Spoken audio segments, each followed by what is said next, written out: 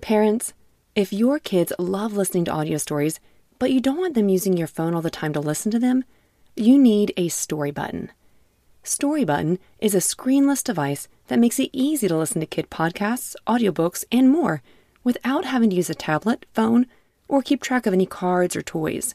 Fan favorites like Miles the Brave and Treasure Galaxy will give your kids an extra spark of exciting imagination, while the bedtime category will help your kids as they get ready to sleep. Go to storybutton.com to learn more and view all the content currently available in the library. Story Button. Imagination lives here. Hello again, and welcome back to Kids Bible Stories. Today's episode is made possible through the generosity of the following families. A great big thank you to Emma, Memphis, Maverick, and Anne-Marie, who enjoy listening when they cruise around as a family.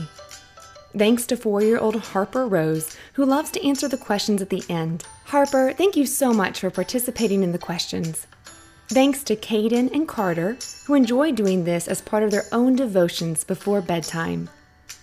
A great big thank you to David, Cara, Charlotte, and baby David. Charlotte loves listening at breakfast and anytime she's in the car. She enjoys the stories and the funny voices. Thanks, Charlotte. A great big thank you to Nicole and her daughter Madeline, who enjoy listening in the car, and she is enjoying learning about Christ. Thanks to Link and Zach and your parents who've told me that they are grateful for scripture-based stories for you guys to listen to at bedtime. And thank you to Jackson, who is 7 years old. He donated his very own money. That is extremely generous of you. Jackson says it's his favorite to listen to at bedtime or in the car. Thanks to all of you. I truly appreciate it. Today's story is called The Great I Am, and this comes from Exodus chapter 3. We continue our series in Exodus. Please go back and listen to the previous ones so you know how we got to where we are in our story. We left off last week with Moses running away, the Israelites crying out to God for help, and God hearing those prayers. We pick up our story here. One day, Moses was taking care of Jethro's sheep. Jethro was the priest of Midian and also Moses' father-in-law. Moses led the sheep to the west side of the desert. He came to Sinai, the mountain of God. There, the angel of the Lord appeared to Moses in flames of fire coming out of a bush. Moses saw that the bush was on fire, but it was not burning up. So Moses said, "I've got to get a better look at this thing. How can a bush be on fire without burning up?" The Lord saw Moses was coming to look at the bush. So God called to him from the bush, "Moses, Moses." And Moses said, "Here I am." Then God said, "Do not come any closer. Take off your sandals. You are standing on holy ground. I am the God of your ancestors. I am the God of Abraham, the God of Isaac, and the God of Jacob." Moses covered his face because he was afraid to look at God. The Lord said, "I have seen the troubles my people have suffered in Egypt, and I have heard their cries when the Egyptian slave masters hurt them. I am concerned about their pain, so I have come down to save them from the Egyptians. I will bring them out of that land. I will lead them to a good land with lots of room. This is a land where much food grows, a land flowing with milk and honey. I have heard the cries of the people of Israel.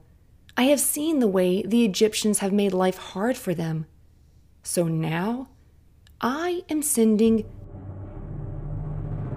you to the king of Egypt.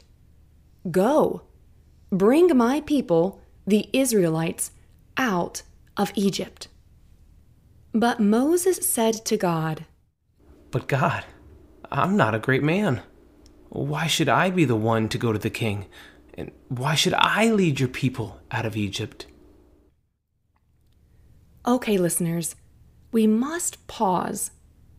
We must remember Moses was a real person, just like you and me. We read the Bible and sometimes think the people we hear about have superpowers and are different than us, that they wouldn't have fears or doubts like we do. But that's just not true. I'm sure Moses was thinking, God, have you met me? I'm not a superhero, and don't you remember my past? I had to run away from there because of what happened. And now you want me to waltz back in there? What? We can't forget that what happened in the Bible is real, and the people are real people like us. Okay, now let's pick the Bible back up and hear what happens next. God said, "I will be with you. This will be the proof that I am sending you. You will lead the people out of Egypt. Then all of you will worship me on this mountain." Moses said to God, "Okay, I will go to the Israelites, and I will say to them, 'The God of your ancestors sent me to you.' But what if they say, 'What is his name?' What should I tell them then?" Then God said to Moses, "I am who I am. When you go to the people of Israel, tell them, 'I am sent me to you.'" God also said to Moses, "This is what you should tell the people. The Lord is the God of your ancestors. He is the God of Abraham, the God of Isaac, and the God of Jacob. And he sent me to you. This will always be my name. That is how people from now on will know me. So go and gather the elders and tell them this: the Lord, the God of your ancestors, has appeared to me. The God of Abraham, Isaac, and Jacob spoke to me. He says, 'I care about you, and I have seen what has happened to you in Egypt. I have decided that I will take you away from the troubles you are suffering in Egypt. I will lead you to a land flowing with milk and honey. The elders will listen to you, and then you and the elders of Israel will go to the king of Egypt. You will tell him, "The Lord, the God of the Hebrews, appeared to us. Let us travel 3 days into the desert, and there we must offer sacrifices to the Lord our God. But I know that the king of Egypt will not let you go. Only a great power will force him to let you go. So I will use my great power against Egypt. I will make miracles happen in that land. After I do this, he will let you go. And I will cause the Egyptian people to think well of the people of Israel. So when you leave, they will give you gifts to your people. Each Hebrew woman will ask her Egyptian neighbor, and any Egyptian woman living in her house, for gifts. Ask for silver, gold, and clothing. You will put those gifts on your children when you leave Egypt. In this way, you will take with you the riches of the Egyptians." Well, that is it for our story today. But before we go, let's think about what we just learned. Is God going to rescue his people and bring them out of Egypt? Yes, he said he is, but did he say the king of Egypt will let them go right away? No. The more you read the Bible, the more you will find that God can use really hard, impossible seeming situations to show off his glory. Wait until you hear the stories about what God will do to make the king of Egypt let his people go. I can't wait. My last question is, did Moses sound super duper excited to do what God said? No, he actually gave excuses saying, well, who am I that I should go do this? And what does God say back? I'll give you some options. Does God say, okay, you're totally right, Moses, I can't use you?